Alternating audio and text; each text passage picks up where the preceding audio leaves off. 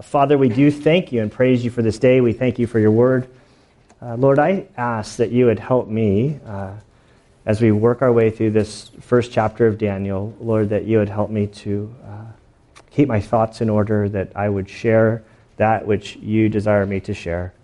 Father, we ask that your Spirit would guide us, that he would illuminate the meaning of the text, that you would guide us in our study. Lord, soften our hearts that we would hear a word from you, that you would encourage us through your word. Help us to understand the big picture as we go through Daniel, and it's in Christ's good name we pray. Amen. Daniel chapter 1, verse 1. In the third year of the reign of Jehoiakim, king of Judah, Nebuchadnezzar, king of Babylon, came to Jerusalem and besieged it. The Lord gave Jehoiakim, king of Judah, into his hand, along with some of the vessels of the house of God. He brought them to the land of Shinar, to the house of his God, and he brought the vessels into the treasury of his God.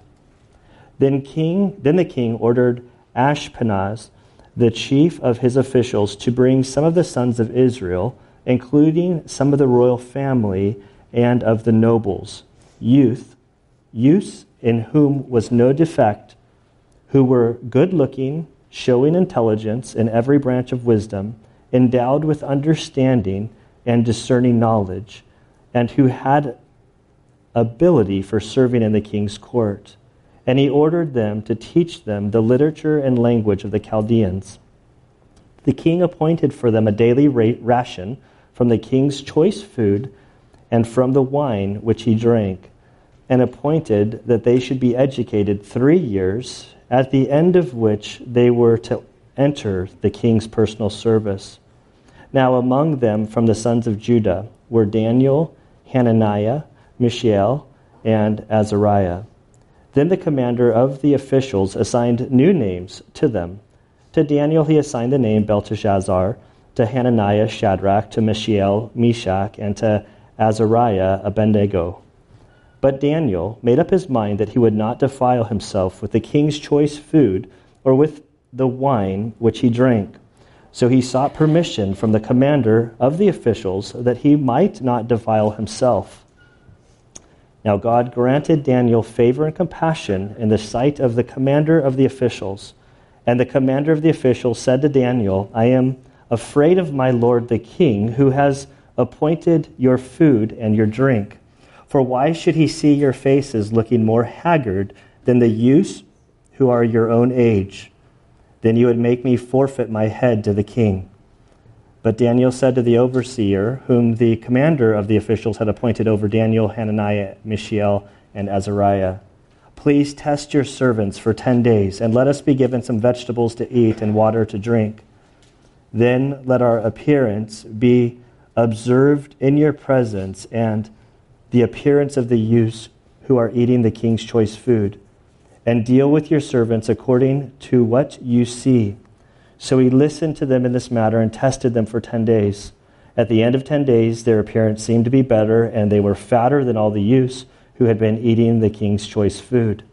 So the overseer continued to withhold their choice food and the wine they were to drink, and kept giving them vegetables. As for these 4 youths, God gave them knowledge and intelligence in every branch of literature and wisdom. Daniel even understood all kinds of visions and dreams. Then at the end of the days which the king had specified for presenting them, the commander of the officials presented them before Nebuchadnezzar. The king talked with them, and let me start over. The king talked with them, and out of them all, not one was found like Daniel, Hananiah, Mishael, and Azariah. So they entered the king's personal service. As for every matter of wisdom and understanding about which the king consulted them, he found them 10 times better than all the magicians and conjurers who were in all his realm. And Daniel continued until the first year of Cyrus the king. Father, we do thank you for your word. We ask that you would bless our time now. It's in Christ's good name we pray. Amen. Okay, so today we're continuing our study in Revelation. by starting Daniel. Revelation, it was written in AD 90. We're going back in time 700 years. So we find ourselves at the beginning of Daniel at 605 BC. Daniel is to the Old Testament what Revelation is to the New Testament. It's a foundational book for understanding the things that are in Revelation. That's why we're pausing Revelation at the end of chapter 3 before we move forward in Revelation. We need to understand Daniel. There's always so much strain when teaching the Scripture. You can get lost in little segments. And so I've sort of laid out Daniel and Revelation in a way that I'm forced to cover a lot of territory. Our plan right now is to finish Daniel on February 3rd, and then we'll pick up Revelation, and we should be done with Revelation prior to the trip of Israel, whatever that day. It's April 5th, so like in the beginning of April, we'll be done with Revelation. My big star there is we still are planning a big flyover of the middle section, which will make some people unhappy, but that's just what it is. We need to keep the big picture so that you can have understanding. I will give you tools, and I will equip you, and I will lead you in the right direction for your own personal study. As we go into Daniel, we're shifting genre of literature. We're moving into sort of historical narrative. It shifts how I have to present things. I've reminded this week how at times it's so much difficult because I absorb, like 1,000 grains of sand of information, and I'm allowed to pass on 3 grains of sand to you all. And so there will be lots of things like handouts. Like you'll notice in the bulletin, I've given you a handout to kind of give you more information to sort of, if your palate is wet for more, you can search and go and learn more. There's so much here.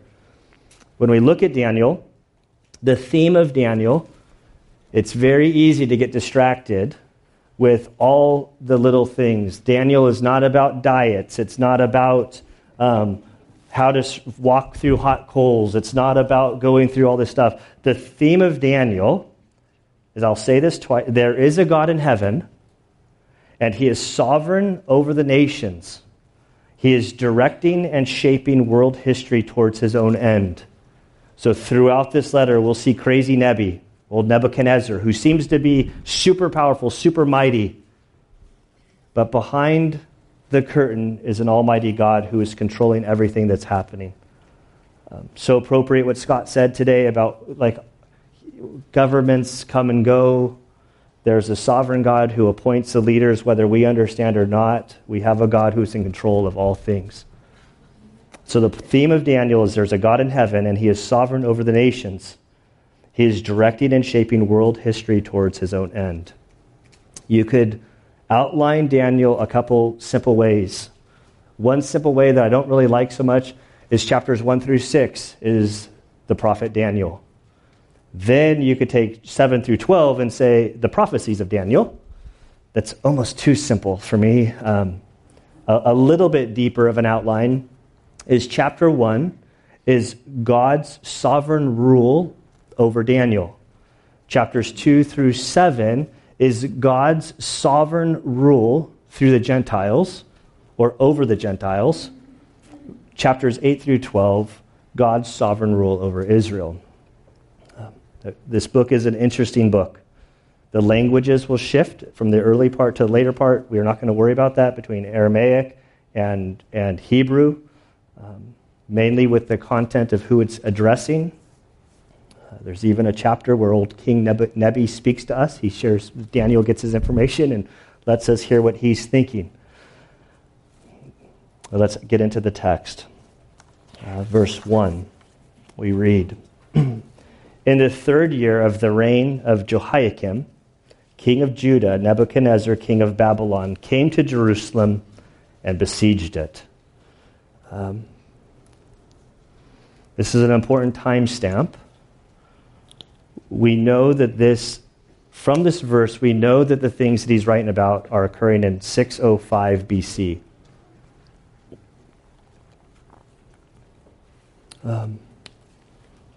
I'm not old enough to remember a lot of countries being taken over. Like, I have no recollection of Europe being occupied by taking over and the battle that started there. I have no recollection of Vietnam, the war starting there, and troops going and taking over. I do have memories of the first Iraq war invasion, of our troops going in. I had friends that staged, fake explosions coming up the beach, and but I was in Kuwait on the 10-year anniversary of the liberation of Kuwait, and being there during the anniversary, it affects your mindset. I mean, it just changes how you see things. We as Americans were very well received in Kuwait on the 10-year anniversary. They were very thankful. As a SEAL, I was given sort of special access and tours to places, seeing their buildings that 10 years later are still riddled with gunshots, people talking about the horrors of what Saddam Hussein had done to them, sharing stories of the buildings with the spikes, and they said that their soldiers came in and they just started taking people up in these helicopters, and they would begin interrogating them. They would chuck a guy out, try to spike him on top of the roof, and then they look at the next guy and said, now start talking. Just the horrors of this invasion that they had gone through by Iraq. Later, then, as a SEAL instructor, there was one Kuwaiti kid that we were putting through training, and this kid, like, during Hell Week was, like, he was performing at a top tier, like he was making it through the program on his own right, which foreign nationals don't normally do. And I remember at one lunchtime, it was lunchtime for them, but you guys wouldn't consider it lunch. They were sitting in the water in the waves, freezing cold, eating a little meal in the sand. I was like, hey, whatever, I forget the guy's name. I'm like, what's your deal? Like, where's your intensity coming from? Why do you care about this so much? Like, you're not American. You're not going through a program. You're not going to get anything out of this. And he looked at us with cold eyes, and he says, I'm going to go kill Saddam. Whoa, cowboy? What do you mean you're going to go? What? That's like, easy. And he's like, when I was 12 years old, the door knocked. I answered the door. They asked for my dad. My dad came to the door, and they executed my dad right in front of me. And he's like, I'm going to go get Saddam. I'm like, this kid is not joking around. We read this one verse, and we have no clue as Americans. We've never been invaded. We've had attacks on our soil, of course, but we've never experienced in the third year in the reign of Jehoiakim, who was Israel's most evil king, which makes no sense because he's directly related to Josiah, one of the godliest kings in the greatest revival, which I think there's one lesson here that you necessarily, like in Daniel, there's sort of like, as parents and grandparents, you want to pour in godliness to your kids, but there's nothing that guarantees it. And so you have this direct descendant of a godly king who's the most horrible of kings, and we're told that he was invaded by Nebuchadnezzar, king of Babylon. Now to pause there, Jehoiakim, king of Judah. So this is where I have all of this information that I got to figure out how to deliver it to you guys. This is a map of Israel. I hope you can see it. There's the northern kingdom, and then there's the southern kingdom in the very light here. The northern kingdom was 10 tribes. They were taken over by the Assyrians in 722 BC. If you're an Israeli, if you're a Christian, there's key dates that you should know. 722 BC is a critical date. That's when the northern kingdom was taken into captivity. About 150 years later, not exactly. You do the math from 722 to 60 or 586 is the date that is always identified with the fall of Israel, but it's not necessarily accurate. So the northern kingdom fell.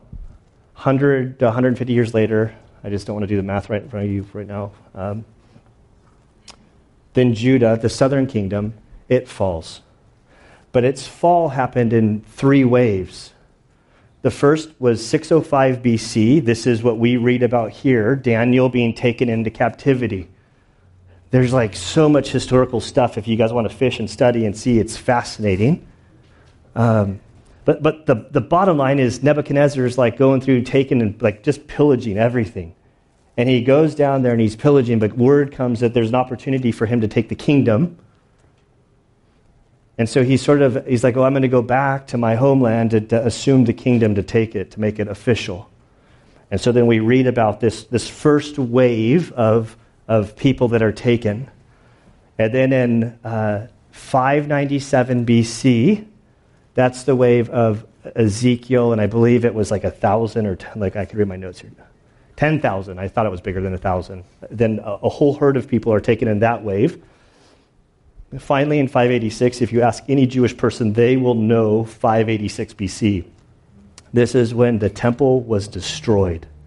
And so the third wave, Israel is totally decimated. There's so many things that can be said about this. Israel would fail to exist as a nation until 47 in May that they were constituted as a nation 2,000 years later. So they were taken into captivity for 70 years. The 70-year date goes from 605 BC, this first wave that we read about. Horrible. In the third year of the reign of Jehoiakim, king of Judah, Nebuchadnezzar, king of Babylon, came to Jerusalem and besieged it. This was horrific. Terrifying. Families ripped apart, people killed, murdered, the same thing. I mean, it just the whole place was utterly destroyed. And then if that's not bad enough, then verse 2 gives the theological underpinnings of why did it happen, which is even harder for us to recognize at times. Verse 2 we read, the Lord gave Jehoiakim, king of Judah, into his hand, along with some of the vessels of the house of God, and he brought with them to the land of Shinar. Shinar, quick pause, if you study Shinar, you'll see that it's first mentioned in Genesis 10:10, and I think again in 11:2. This is within the geographical region where the Tower of Babel happened, where the people wanted to be their own gods. They were trying to get up there and sort of have dominion over everything. So the people of Israel, or this first wave, they're taken to this land where the Tower of Babel first existed. We're told that these things from the temple, these vessels of the house of God, he brought with him to the land of Shinar, to the house of his God, and he brought the vessels into the treasury of his God. So this was a sign of utter conquering.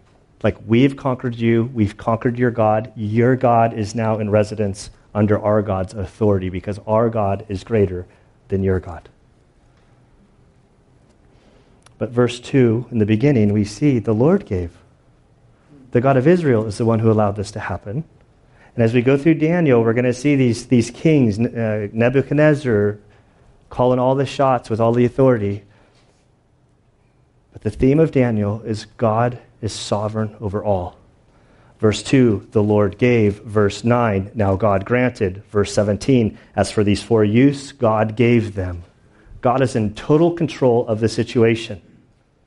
And the irony is, if you read the Old Testament and you look through the history of Israel, it's as if it's like this broken record. The Israelites would kind of get right with God, then God would bless them, and then they would kind of go back to their old ways. But over and over and over again, they say, we want to be like the other nations. We want a king. We want to live like them. We want to have their same lives. It looks so much better over there. And then God gives them over to their wishes. Romans 1:24 says, therefore God gave them over. And it's almost like God's punishment, his consequences are giving us our wishes. You want to be like the other nations? You want to be like Babylon that looks so great? Here, I'll let you go live with them for a while, under their authority, under their control.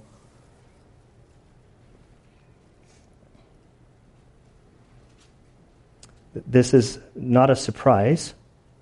If you'll turn with me towards the back of the Bible, Habakkuk. We've gone through this book, in Habakkuk 1, verses 5 through 6. Now, while we're going to the back of the Bible, we're not chronologically moving forward in history. We're actually moving back in time. The Bible is not laid out in chronological order. It's sort of laid out by types. So you have history in the first part of the Bible, then you have wisdom literature, and then you get to the major and minor prophets, which has to do with the size of the writing, not necessarily the importance of the writing. And so now when we come to Habakkuk, depending on when Habakkuk wrote this, we know that Habakkuk existed from, or his ministry was from 621 BC to 609 BC. And so the point of the story that we're reading today is in 605 BC. I've done the math, I've written it down. So we're either going back between before years and 16 years in history from the time of Daniel at the 605 mark when this first wave of conquering happened. Habakkuk, who sort of lived toward the latter part of Josiah, things were deteriorating, and he's looking around, and this letter of Habakkuk is fascinating because it's like a prophet's diary to God. And he looks around and he says, how long, God, are you going to allow this injustice to go on? How long am I going to cry out and you're not going to listen to me?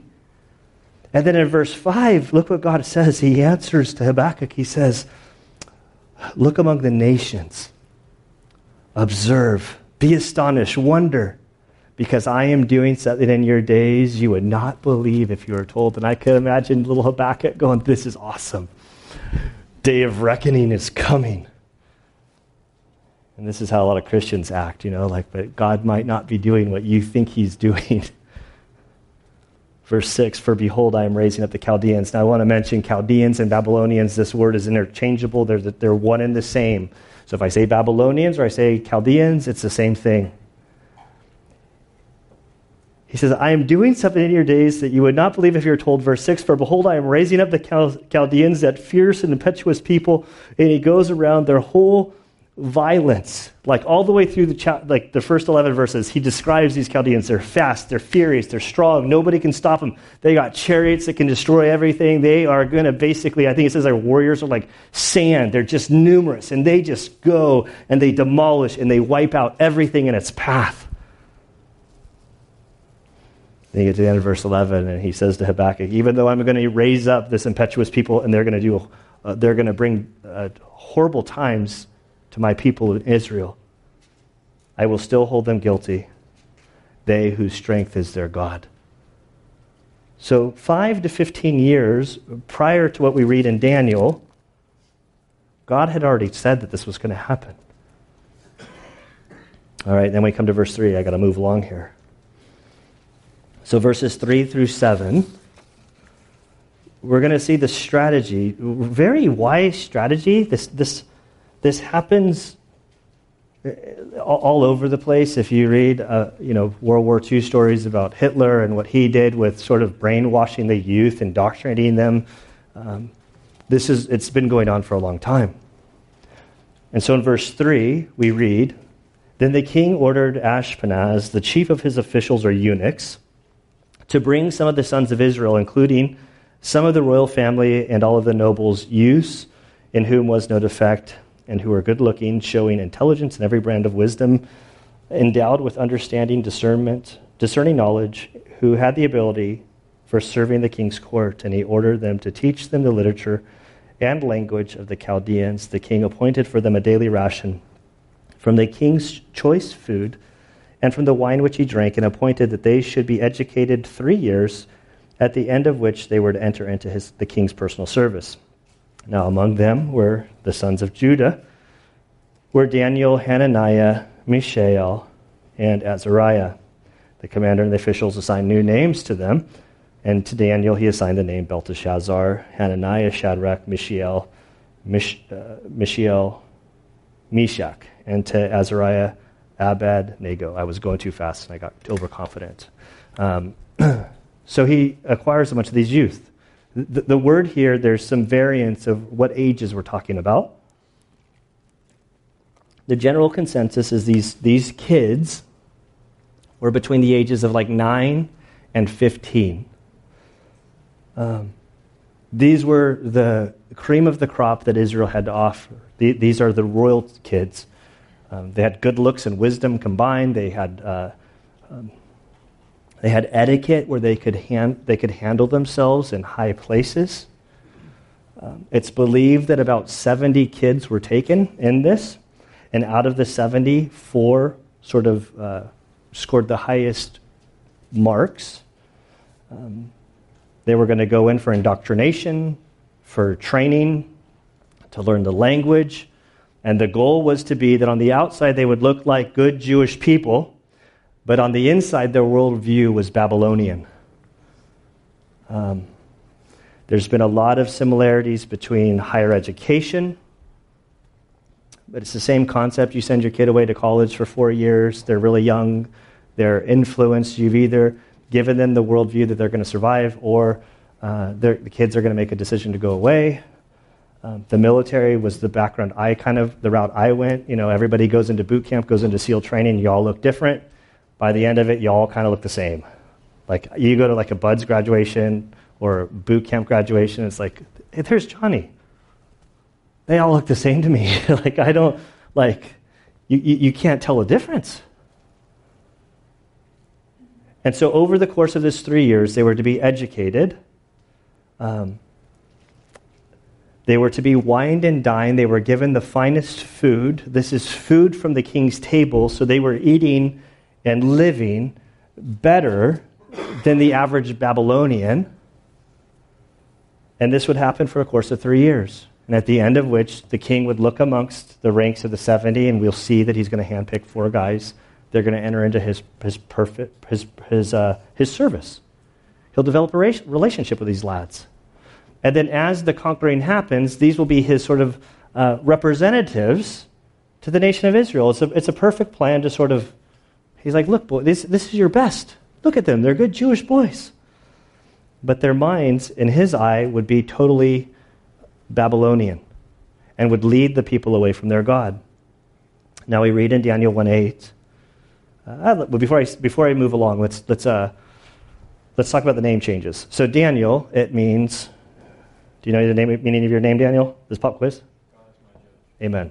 Good job. So Daniel means God is my judge. His name was changed to Belteshazzar, meaning Bel, which is one of the Babylonian gods, Bel's prince. Hananiah means Yahweh is gracious, was changed to Shadrach, which means illumined by the sun god, another one of the Babylonian gods. The name Mishael means who is like Elohim, was changed to Meshach, meaning who is like Venus, a third of their gods. Then the name Azariah, which means the Lord is my help, was changed to Abednego, which means the servant of Nego, which is another Babylonian god.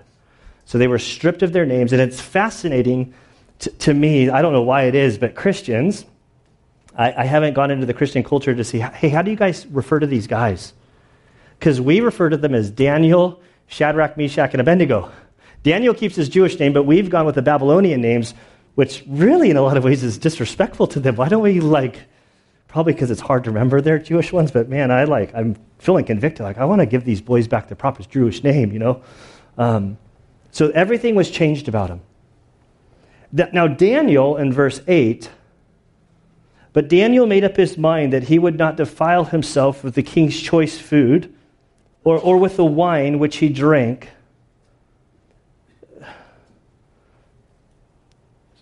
So a line was crossed in the sand for Daniel. He could do all the learning. He could go through all the indoctrination. He could do all of this stuff. He had no problem with it. But there was something about the food that was a line in the sand that he just simply couldn't cross over. And this food wasn't bad. This was the king's food. This came from the king's table. I'm thinking lamb chops, tri-tip, bacon, all of the good stuff, and the wine that was the best in the world. But the Old Testament, the law, made it very clear about certain foods. And it wasn't that this food was bad or unhealthy or anything like that. It's that the food that made it to the king's table had gone through a process of being offered to their gods. And then to eat their food was an act of worship and acknowledging how awesome the gods of Babylonia are.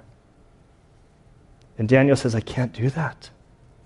It's interesting that this word made up his mind is a Hebrew sort of word that sort of means to like gather stuff, to gather things and to put it together. You could use it for like a bird.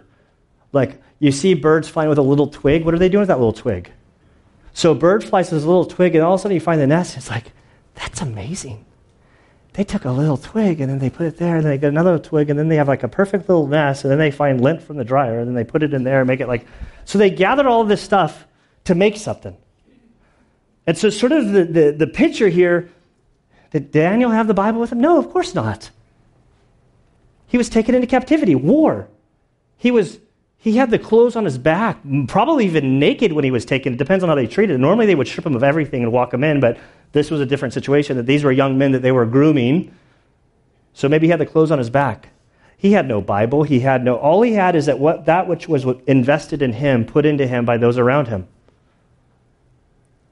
And I think there's a lesson for parents to pour into your kids, to grandparents, for us as a church, if they're not even your kids, to be putting spiritual truths into the young people. Now, there's no guarantee that they're going to draw from it later in their life. But here Daniel is, in this circumstance. Apparently, 66 of the other guys didn't draw from it. They were just absorbed into Babylonian culture as the king intended, but these 4 guys stood out. And it's like Daniel took the bit of truth that he had in his mind, and he says, I can't do that. But look what he says. So he sought permission. This is like having a conviction that's firm, but it works itself out in a respectable, gracious way. I think we can learn from that. There's a lot of things in verse 8 that we can learn from. I think convictions, those don't happen in the spot. When you're in the hotel room, on the road, all by yourself, and you're flipping to the TV, that's not the time to start wondering about your convictions. When you find yourself in compromising situations, in order for you to survive with integrity, the decision needs to be made long before you're in that situation. When I talk with people who struggle with sin, who go through things, the one thing I always do with them is like, let's go through your battle plan. What were you doing when you stumbled in this? Well, I was with these friends, and they started smoking, drinking, or doing whatever you want to fill in the blank. It's like, okay, well, maybe next time those friends ask you to go hang out, maybe you say, hey, I'm busy. And you don't go hang out with them. Because if you go hang out with them, the likelihood of you being able to stay strong is probably not going to be there. Then Daniel, with his convictions, humbly seeks permission. He doesn't go on a hunger strike. He doesn't start tweeting or Facebooking or, whatever, disgruntled against his convictions and his boss won't do this.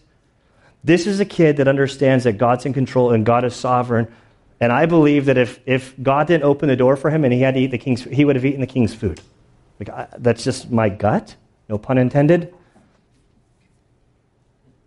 But he demonstrates so much wisdom and humility. So he sought permission from the commander of the officials, or you could translate that word eunuchs, that he might not defile himself. It wasn't about health. It was about defiling himself, because this food, this wine had been offered to false gods, and to eat it, to partake of it, would be just the same as in chapter 3 when they were asked to bow before the golden statue. Bless you. And in verse 9 we read, now God granted Daniel favor and compassion in the sight of the commander of the officials or eunuchs. So when Daniel goes to this guy, he explains his situation. He said, I'm going to go along with your program. I'm going to do everything that you asked me to do. But when it comes to this food, I can't. And it seems like the guy says, I'm really compassionate. I'm all for you. But the problem is, if I do this, my head's going to get lopped off faster than I even know what happened to me. He said, the commander of officials said, I'm afraid that the Lord, my king, who has appointed your food and your drink for you, why should he see you guys looking all haggard?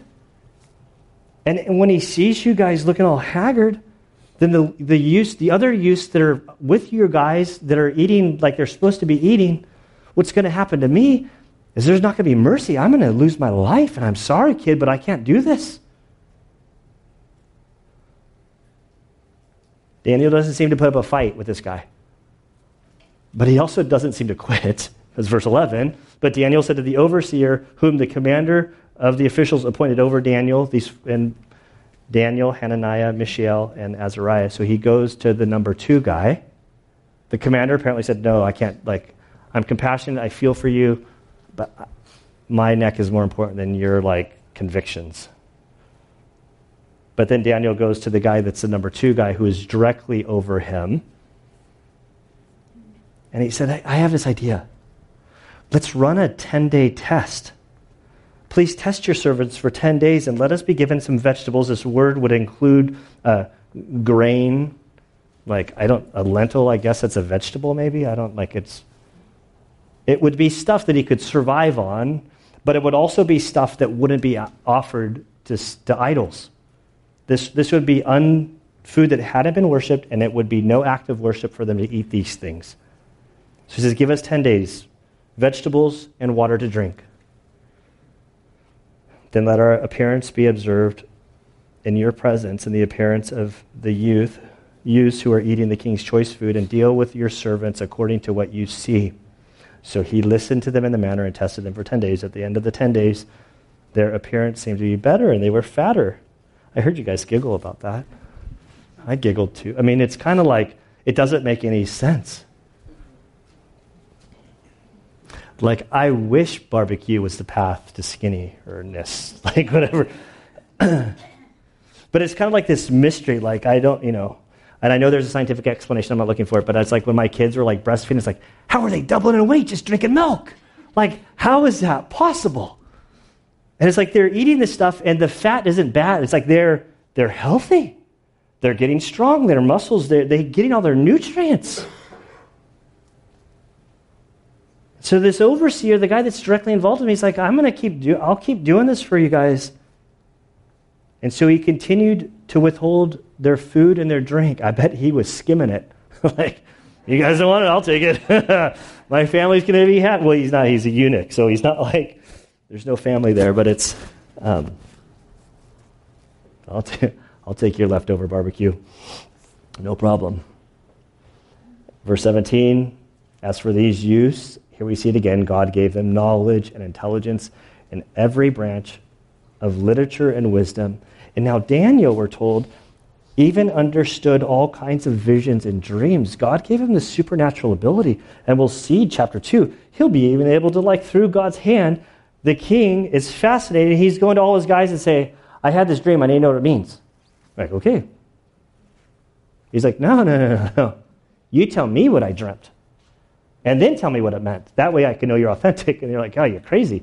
And then all the guys, basically, they're all getting executed. They come for Daniel, and Daniel's whoa, before you kill us, give me a shot. And he basically says, this is what you dreamt, and this is what it meant. But we'll look at that next week. As soon as I figure out where we are. Okay, verse 18. So then at the end of the days which the king had specified for presenting them to the commander of the officials presented them before Nebuchadnezzar. Their 3 years, all of their training, everything had happened. They're sort of this meet and greet with the king. And so I imagine the 70 kids or whatever it was, sort of at this dining hall experience. But the king is in their presence, and he's sort of searching the crowds. Let me just say what it says. The king talked with them. So he goes, he's having pleasantries, and through this, out of them all, not one was found like Daniel, Hananiah, Mishael, and Azariah. So they enter the king's personal service. The king says, I want those 4. They're going to enter into my courts. They're going to spend their time with me.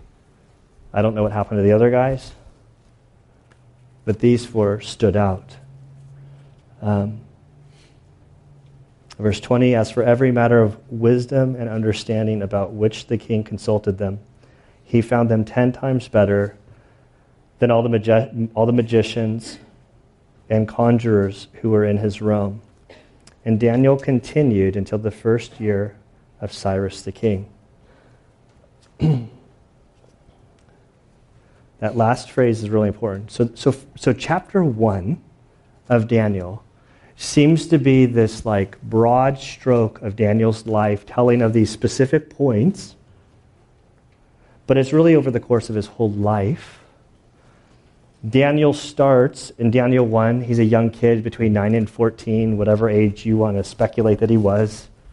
So imagine any 9-year-old. I was going to ask Noah to stand up because he's like right in the middle there. Oh, he actually did it. I said I was going to, but he did it for me. So, and Noah, you're 12, right? I just make sure. I don't know if he had a birthday. Yeah, 12. Okay, you can sit down. I was actually asking you to stand up. Imagine. I was like, actually, Noah, hey, come on up here. Yeah. Now everybody's going to hide because I'm going to look for the oldest person here. But this young Noah, we're going to go send him to Berkeley for 4 years. No, I'm not. He's like, no. But he's sent away. Like this is about how old Daniel was through his training. But then we have Cyrus. Thanks for coming up. You can go back. He's like, let him get his wiggles out. But when we read about Cyrus the king, we're going through history 70 years. The dating from 605 to wherever he reigned, there's like between 539 BC and 536 BC. The New American Commentary, what it says on this dating, it says, apparently the writer's point was that Daniel lived throughout the entire Neo-Babylonian period, the exile, and continued into the reign of Cyrus when the Jews were released from captivity, thus outliving his Babylonian masters. So by the end of this book, Daniel is 85, 95.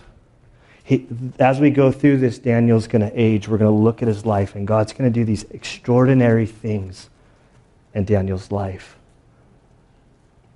So as we look at this, as we end here, like the theme of Daniel, like so we see this story about like the king's food. We see this, what we see 3 times. Verse 2, the Lord gave. Verse 9, God granted Daniel. Verse 17, as for these 4 youths, God gave them knowledge.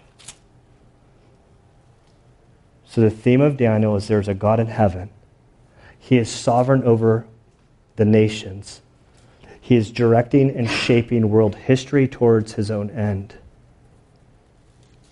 We might not like or understand the hardships that we're personally going through in this life.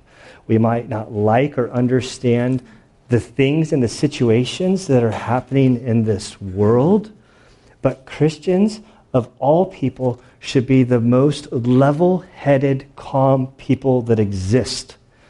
But we tend to freak out at elections. Like God cares about America. I hate to say it, like God is just one nation in history that doesn't make the Bible. Like we think that we're such a big deal. America's not in the Bible. And I say this, I'm a patriot. I was a Navy SEAL for 12 years. I've lost all sorts of buddies in combat. But the reality is the world doesn't revolve around America. The world revolves around God. And there are all sorts of nations that are going to be judged and held accountable. In the midst of all of the evil that's happening in the world, God's in control. He's not asleep at the wheel. He's doing things that we can't fathom what he's doing. And we'll see through Daniel that things are going to unfold and transpire. But we can rest easy because God is in control. He is sovereign over all. I saw one quote this week. Dale Davis said this, sometimes God may allow hardships to reach us because he wants his mercy to reach beyond us, which is fascinating, beautiful. Have you ever considered that you might be going through a difficult time because God's going to use you in another's life? I can't tell you how true that is in my own life, from like being raised in an abusive home to see what God allowed to happen to me as a child, to Ann and I shortly after marriage losing our first child through a miscarriage, to see how God used that experience so that we could demonstrate God's mercy and grace to other people. Do I want those things? Of course not. But sometimes God might allow hardships to reach us because he wants his mercy to reach beyond us. Let's pray. Father, we do thank you for this man, Daniel. We thank you that you have preserved many aspects of his life, Lord, for us to learn from, to grow from. It's so easy for us to gloss over what this young kid went through as to think a 9 to 14-year-old. We don't know what happened to his family. They could have been executed for all we know. We don't know whether Daniel was made a eunuch. It's possible. There's so much that he could have been angry and bitter and mad about. But Lord, he had a community around him, his family that poured into him and taught him about you that he could draw from to build his convictions so that when he was faced with difficult situations that he was able to get through them. Certainly standing up to the commander asking for fruits and vegetables and water was a dangerous task. Certainly he could have lost his life over it, but we see through all of this hardship that he went through, that you allowed it to happen. And we see this young man, Daniel, walking with you in a way that he had courage, he had stability, that his heart was tethered to you, that he could trust whatever was going to happen. Father, we ask, Lord, that you would help us to draw close to you. Father, we pray for those in this room that maybe don't know you through Christ, that they would open their hearts to Christ. Father, for those of us that know Christ, we ask, Lord, that you would help us to really to open our mind and hearts to your sovereignty, that you're in control, that you're in charge, that your plan is unfolding before us, and we don't have to fret. We know that Christ conquered the grave, ultimately killing death, so that we no longer have to fear death. God, we pray for our nation. We'll learn from Daniel how to pray, how to pray for the community around us. Father, there are so many people that don't know you. And so, Lord, we pray that you would give us wisdom as we seek you, that we would be a light for you, and that you would use us, Lord, to bring spiritual feasting to those around us. We love you, God. And it's in Christ's good name we pray. Amen.